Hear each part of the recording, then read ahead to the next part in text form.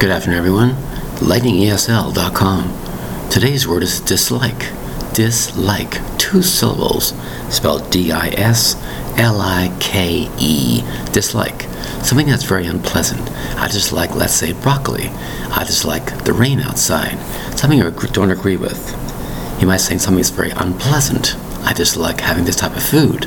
I dislike that color. I dislike your feelings about certain situations. Dislike has many things you can think about. Like is an obvious affection. The word dis in front of it means not. So we have the word dislike. 2 distinct syllables, spelled D-I-S-L-I-K-E. You could say, I hide this and I hide that because I dislike seeing him. I dislike being aware of that. I dislike that particular course in school because it's not my thing. I don't find it very appealing.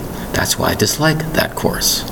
You can see the word dislike can be used in many instances for many situations. The word is dislike. D-I-S-L-I-K-E. Thank you very much for your time. Bye-bye.